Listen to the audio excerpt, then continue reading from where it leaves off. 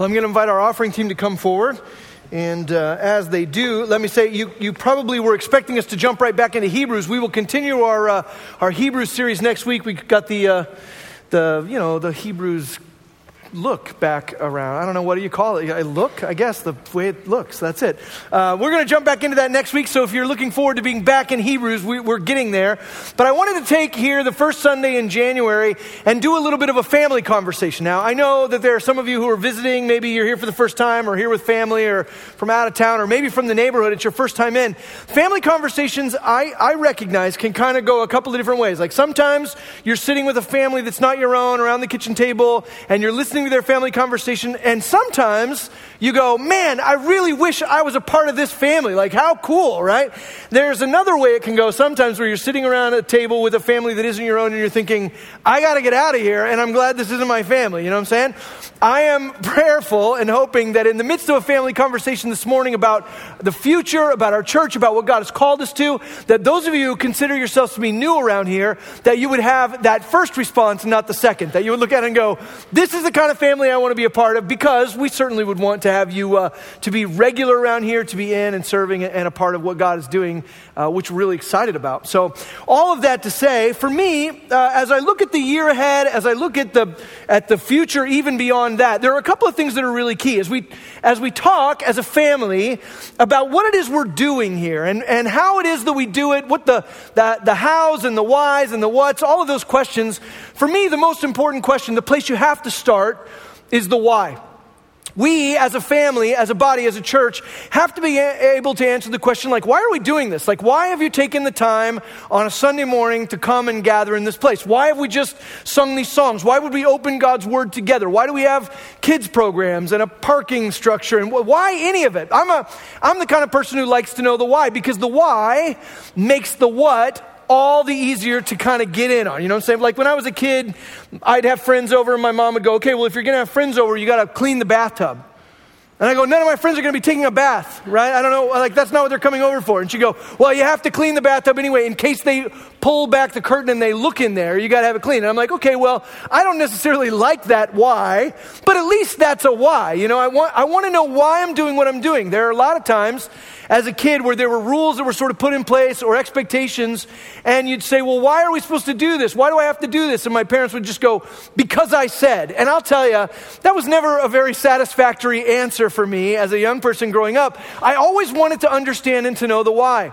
And what's weird is that I do think sometimes in Christianity, in our churches, sometimes we look at each other and we go, hey, do this and do that and be here and don't forget to sign up for this and live like this and whatever. And we're telling people that, and then they say, but why? And we go, because we said, or because maybe sort of vaguely we'll go, the Bible says. I don't know about you, but that's not a really satisfactory answer for me. I don't want to do things because somebody told me I should, or because there's sort of a long-standing tradition that I will. I want to understand why I do what I do. So as we, as a family, talk about where we're headed in the future, the place we have to start is the why. The why is the motivation for everything else. And the reason I've chosen 1 Peter chapter 4 as our text for this morning is that it is one of several places in the Bible that does a good job of articulating the why, of helping us not only understand how we should live, but why we should live like that. Peter is writing to the church in Asia, modern day Turkey. He's writing to them and encouraging them to live lives of sacrifice like Christ. But he doesn't just say live a certain way. He doesn't just talk to them about the what. He talks to them about the why. We see it in the text we just read. In 1 Peter chapter 4, verses 7 and following, he says, the end of all things is at hand. Therefore be self-controlled and sober-minded for the sake of your prayers. Above all, keep loving one another earnestly, since love covers a multitude of sins. Show hospitality to one another without grumbling. As each has received a gift, use it to serve one another as good stewards of God's varied grace. Whoever speaks is one who speaks oracles of God. Whoever serves is one who serves by the strength that God supplies, in order, and here it is, in order that in everything God may be glorified through Jesus Christ. There's the why. That in everything God would be glorified through Jesus Christ. To him belong glory and dominion forever and ever. You see, Peter has this fundamental understanding that all glory and honor belong to God, that they are his, they are due him. And therefore, as his disciples, as his followers, as his worshipers, it makes sense for us to set our sights on doing whatever he's called us to do, doing whatever has been laid out for us as an example in the scripture, with the purpose of ascribing to God the glory he is worth. You and I don't know if you've thought about it before, but you and I, from the ground up, were built with a purpose. There is a reason why we exist. There's a reason why our lungs take in air and the blood pulses through our veins. We are built for worship. God gave us life and breath that we would glorify him, that we would honor him, because all glory and dominion is his. So the ultimate why for our lives, the ultimate motivation for what we do, is the glory of God. And that is at the heart of anything else we would talk about. For us as a church and for us as individuals, if we're going to have conversations about where we go or what programs we put into place or how we budget our money or what staff we hire or how we organize our worship services or how we organize our children's ministries, in a corporate sense, the ultimate answer for all of those things must be the pursuit of the glory of God. And it isn't just true for us as a church, as a large family. It's also true for us as individuals and as smaller families, right? Your family that sits around your kitchen table, your group of friends that functions as a family, your peer group, your coworkers. In everything, you and I need to be thinking through the why, which is, does this glorify God? Are we glorifying God? I'll tell you that in everything we do around here, the motivator is God's glory, and that is what we're endeavoring to do. So as we make decisions and as we put things into place, it's with God's glory in mind. You know, motivation's a big deal too. I remember when my sons were playing flag football. They were little guys, and they were on a flag football team, and it wasn't a very good flag football team. You know what I'm saying? Like it was like Parks and Rec kind of deal. And as a dad, I'd be sitting on the sidelines and I'd be thinking like, okay, I gotta be prepared because it's not a very good team. And when we get back to the car, the kids are going to be kind of bummed out and they're going to be kind of sad and sort of defeated. And so I'm preparing this speech of like, it's not whether you win or lose, it's how you play the game. Don't be discouraged. And I remember one time getting in the car and my boys are just like stoked, like they're happy, they're high-fiving each other. I'm like, why are you so happy? Like you guys got trashed out there on the field, right? We didn't score a single touchdown. Like that was a rough game. Like, why are you so happy? They're like, we got Oreos in our snack bag. And I'm like, oh, okay, you know. And then the exact opposite happened. A couple weeks after that, we actually kind of accidentally had a good game. I don't know how it happened. We scored a few touchdowns. Like it was a decent flag football game.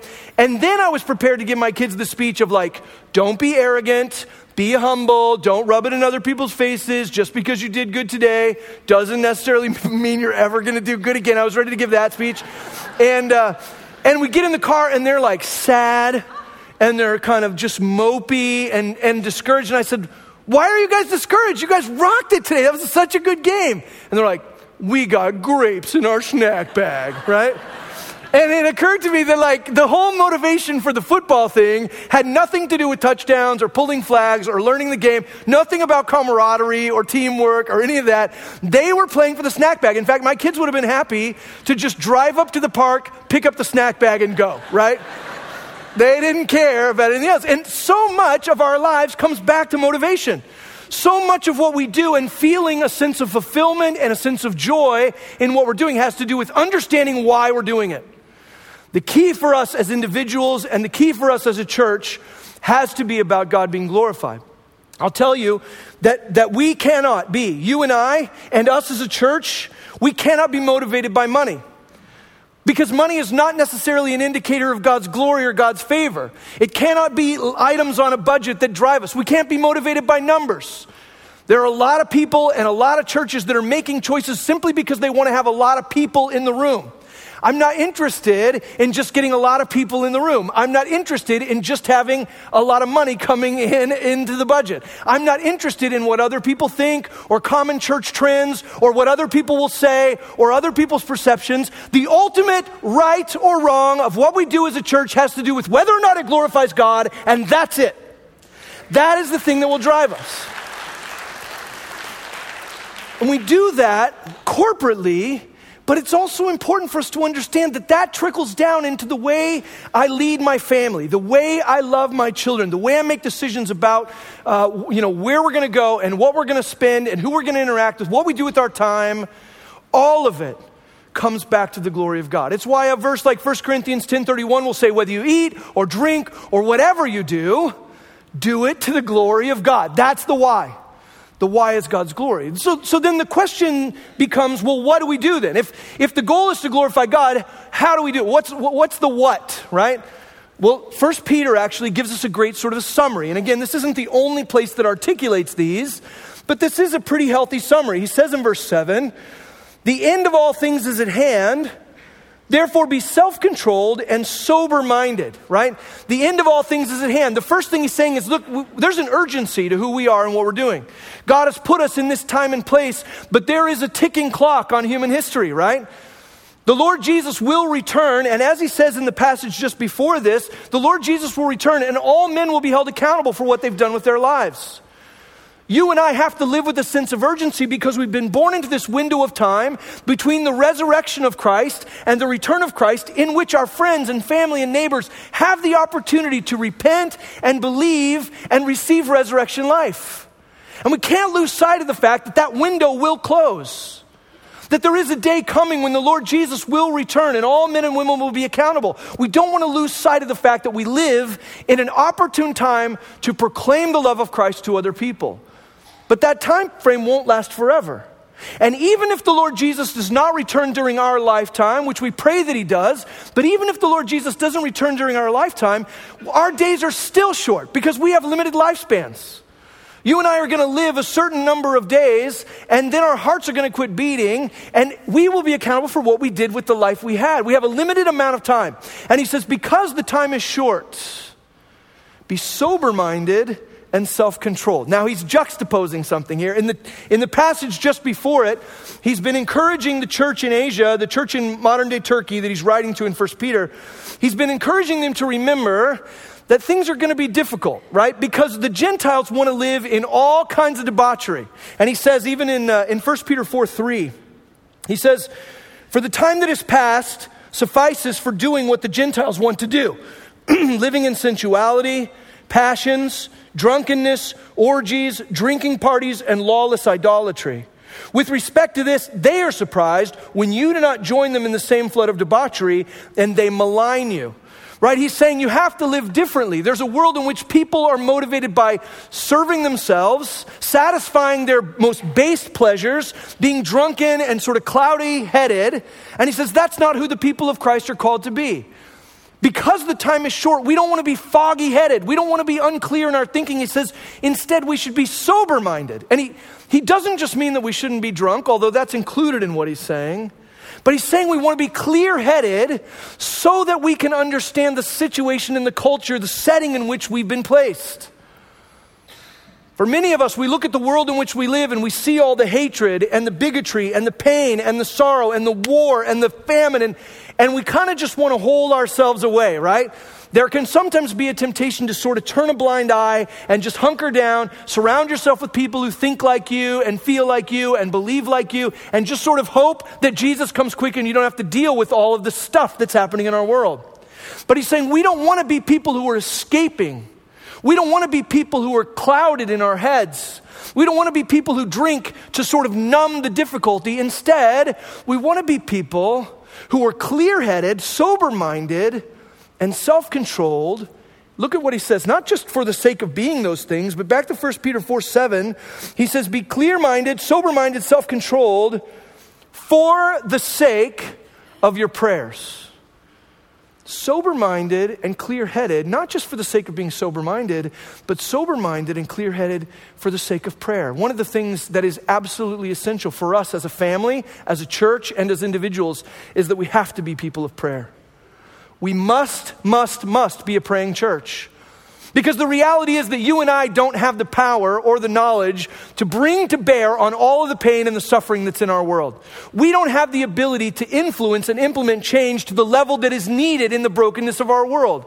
And so what he's saying is, don't get drunk, don't be involved in debauchery, don't be involved in orgies and idolatry and all these other things. Instead, be clear-headed so that you can see the needs in the place in which you find yourself planted, and you can turn them over to God in prayer. That you can fall down on your knees and say, God, here are the things I see in my neighborhood and in my family and in my city and in my world that desperately need your power to come and influence. We have to be people of prayer. Our prayer life is a direct relation to our dependence upon God. And we'll talk about that more in a second. But as I think about what 2018 holds, as I think about what the years beyond that hold, we absolutely have to recognize that in glorifying God, some of the what is being clear-headed and conscientious for the sake of being able to bring the needs of others before God to be able to pray. I'm hoping in the next month, I'm hoping maybe before February, I still got to work out some of this stuff, but I'm hoping that we'd be able to put an additional place on our calendar, our weekly calendar as a church, that we could just come and pray. It's not going to be fancy. There's not going to be any smoke and lights, and it's not going to be entertaining at all, right? That's not the point, right? The point will be for us to gather together and pray for our city, to pray for our world, to pray for one another, to pray for our neighbors. Because if we're going to see God move in powerful ways, it will be because clear-mindedly we turned to God and said, will you please bring your power to bear in our world? He says, instead of being drunk and idolatrous, be clear-headed, sober-minded for the sake of your prayers. What's he talking? He's ultimately, when he's talking about the what, the ways in which we glorify God, he's ultimately talking about living a life like Jesus, right? Because when we think about glorifying God. And if you're trying to figure out, well, how do I glorify God in my life? Like, how do I do it? How do I make sure that every thought and word and deed and attitude glorifies God? Well, the best way forward is to look at someone who's done that, right? You want to look at an example of someone who has glorified God in thought and word and deed and attitude. And historically, there is only one person who's ever been successful. And it's the Lord Jesus. When we talk about the fact that Jesus lived a perfect life, that he came and he was an acceptable substitute for us. He took our sin upon himself. When we say he lived a perfect life, we don't just mean that he always said please and thank you, and that he opened the doors for ladies when they were going into the Target, or what, they didn't have Target, but you know what I'm talking about, right? We don't just mean that Jesus didn't cheat on a test when he had the opportunity, or that Jesus didn't gossip when people tried to gossip with him. We do mean those things, but in a much bigger sense, when we say Jesus lived a perfect life, we mean he did what we were built for, which is to worship in every thought and every word and every deed and attitude. He never fell short of the glory of God. He never fell short of the glory of God. So when we're trying to figure out how do we glorify him, our best choice is to go live like Christ. That's why a passage like 1 John chapter 2, verse 3 will say, and by this we know that we've come to know him, if we keep his commandments. Whoever says I know him but does not keep his commandments is a liar, and the truth is not in him. But whoever keeps his word, in him truly the love of God is perfected. By this we may know that we are in him. Whoever says he abides in him ought to walk in the same way in which he walked. Follow in his steps. Walk the way Jesus walked. Ephesians chapter 5 verse 1 and 2 says, therefore be imitators of God as beloved children, and walk in love as Christ loved us and gave himself up for us, a fragrant offering and sacrifice to God. The bottom line is, as individuals and as a church, we exist to glorify God. That's the why. But the what, how do we do it, is simply living like Christ. Now, there are a lot of ways we could drill that down. There's a lot of sort of categories we could drop down into. One of them is sober-minded, self-controlled for the sake of our prayers. That is a way we live like Christ. There's another one right here in 1 Peter chapter 4. The next one, look at what he says. He not only says be sober-minded and self-controlled for the sake of your prayers, but look at verse 8. He says, above all, keep loving one another earnestly, since love covers a multitude of sins. Show hospitality to one another without grumbling. The second way in which Peter articulates this idea of living like Christ is to say we have to be a loving community. We have to be a loving community. That's who Jesus was. It's part of how he glorified God. We glorify God by being prayerful and sober-minded. We glorify God by being loving.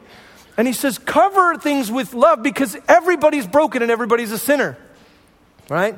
The reality is that everybody in this room, everybody in this church, everybody in this world is broken. You know that, right? Fundamentally, we're all... it was funny, I talked to a guy after the second service and he goes, when you started, I liked the message, but when you started talking about how everybody's broken, then I was confused because you weren't talking about me, right?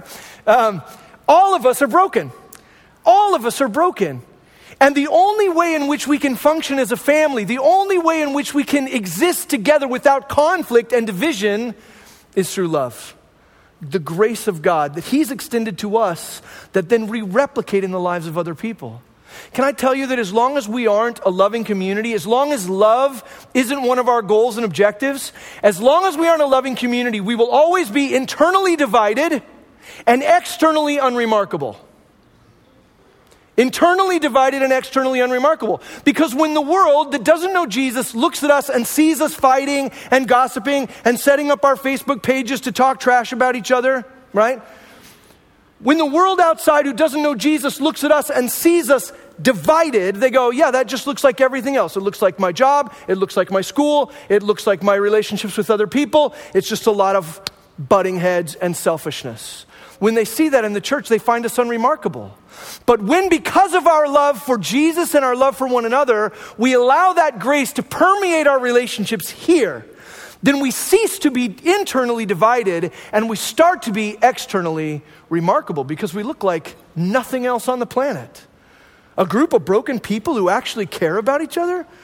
A group of broken people who, despite their differences, have found common ground in the love and grace of Christ. It is a way for us to shine like stars in the darkness. For the glory of God, living like Christ, which means sober-minded and self-controlled for the sake of our prayers. It means being a loving community. There are several things we're endeavoring to do in the coming year. I don't want to spend too much time talking about programs because it's not about things we're putting into place. It's about things we all are putting into place, right? That we're all doing in our lives individually. But one of the ways we're trying to be more loving is through the new on-ramp program that's starting today. In fact, it's happening right now. We were talking about the fact that for new people who come into our church, it can sometimes be difficult to get connected. It can sometimes be hard to meet new people and to find some community, to find a place to serve, to figure out even what our church believes, what the history is, who the staff are, where to get plugged in, what different things are offered, opportunities for growth. Like, it's kind of hard to get that information. Some of you in here might be going, yeah, I've been here for a while and I have no idea how to get connected. We don't want this to be a place that's difficult to get involved in, to become a family. And so we started this on-ramp program. It's a 6-week program. It's non-sequential. You can go to the courses in any sequence. But it's happening at 11:30, and it's a great way to say, if you're here and you want to know how to get plugged in at this church, jump into on-ramp, and there's a crew of people who will not only inform you about things you want to know, but they'll actually walk alongside you to help you get plugged in to community in this place, to get plugged into service. On-ramp started today. If you're new and you come at the 11:30 service, for the next couple of weeks, you might think about coming to the 10 o'clock or coming to the 8:30 so that you can be at on-ramp at 11:30, because that's right now we're only offering it at that one time. But that's just one example. One of the things I want to see us leaning into more and more is evangelism.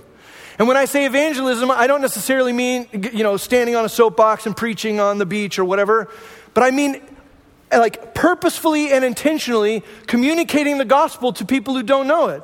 People who've never met Christ. I don't know if you got the chance to walk around at Christmas Boulevard, but there were a lot of people on our campus at Christmas Boulevard who don't go to our church. People from our neighborhood, people from our city. There was every kind of diversity. There was every kind of socioeconomic status. There was every kind of background, every kind of lifestyle. They were all here.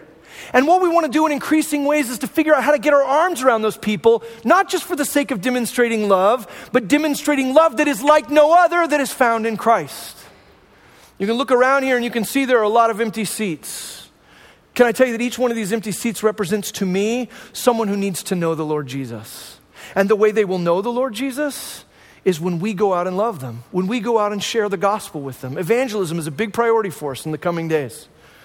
I want us to be people who care about articulating the gospel to others. I do not want to see these seats filled with people who just came from some other church because they didn't like the music over there, or the service went too long, or there weren't enough parking spaces, or whatever. Forget that, right?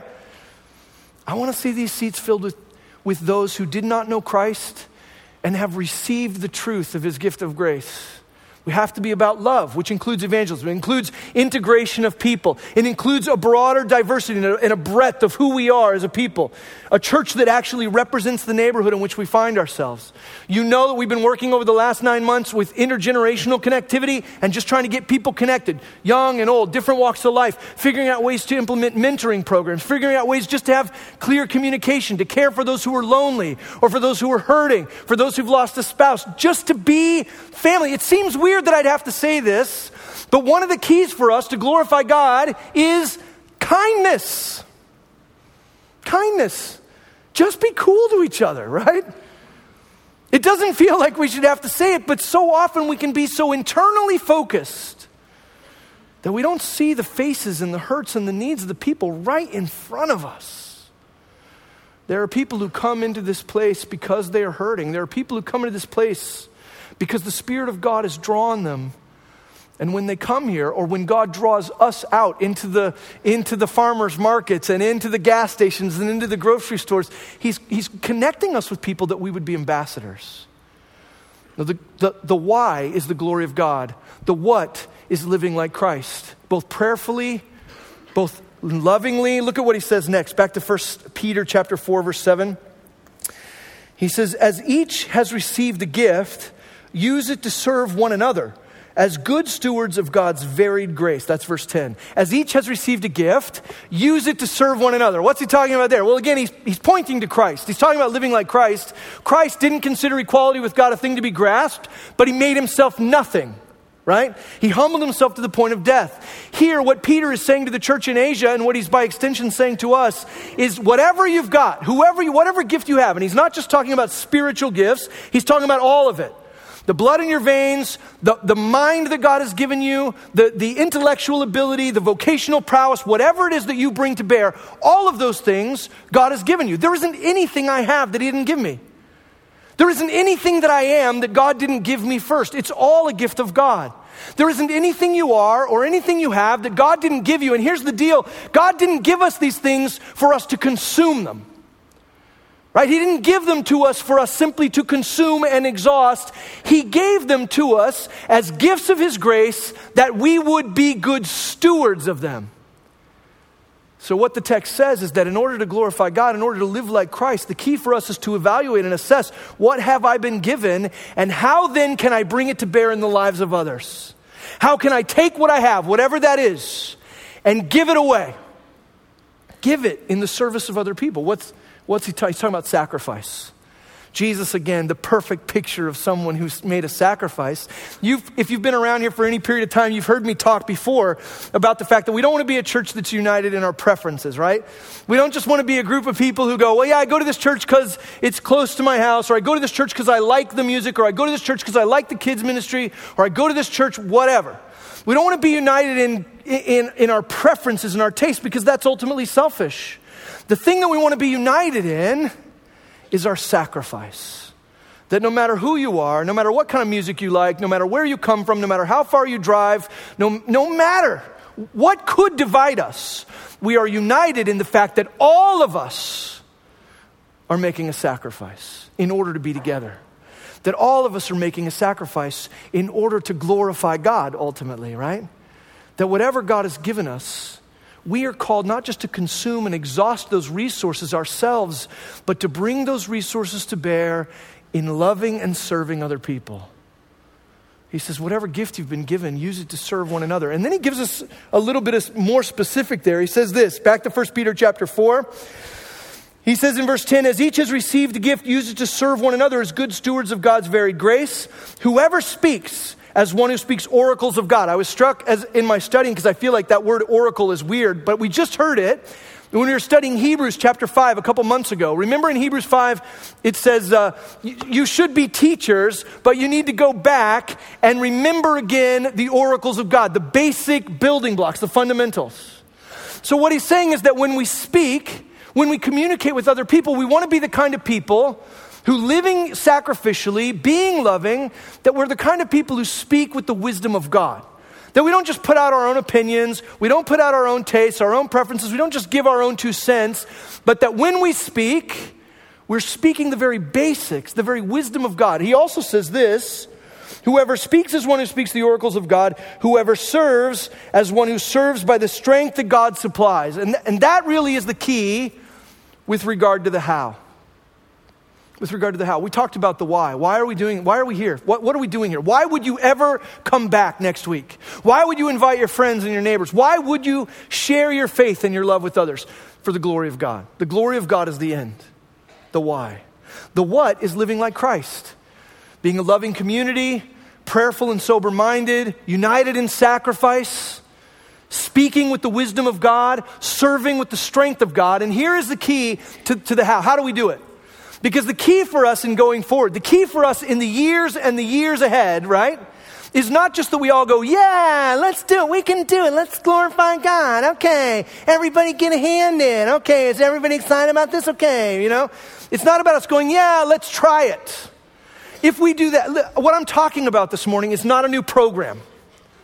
I'm not talking about a 6-month initiative. We haven't printed any bumper stickers. There's no magnets for your refrigerator. I'm not just trying to get you stirred up and excited about what God has for us for the next couple of months. I'm not talking about a program. I'm not talking about an initiative. I'm talking about a mindset that's in our guts, that flows through our veins, that permeates our conversations and our interactions with each other, that everything we are and everything we do is for the glory of God, living like Christ, but not in our own strength.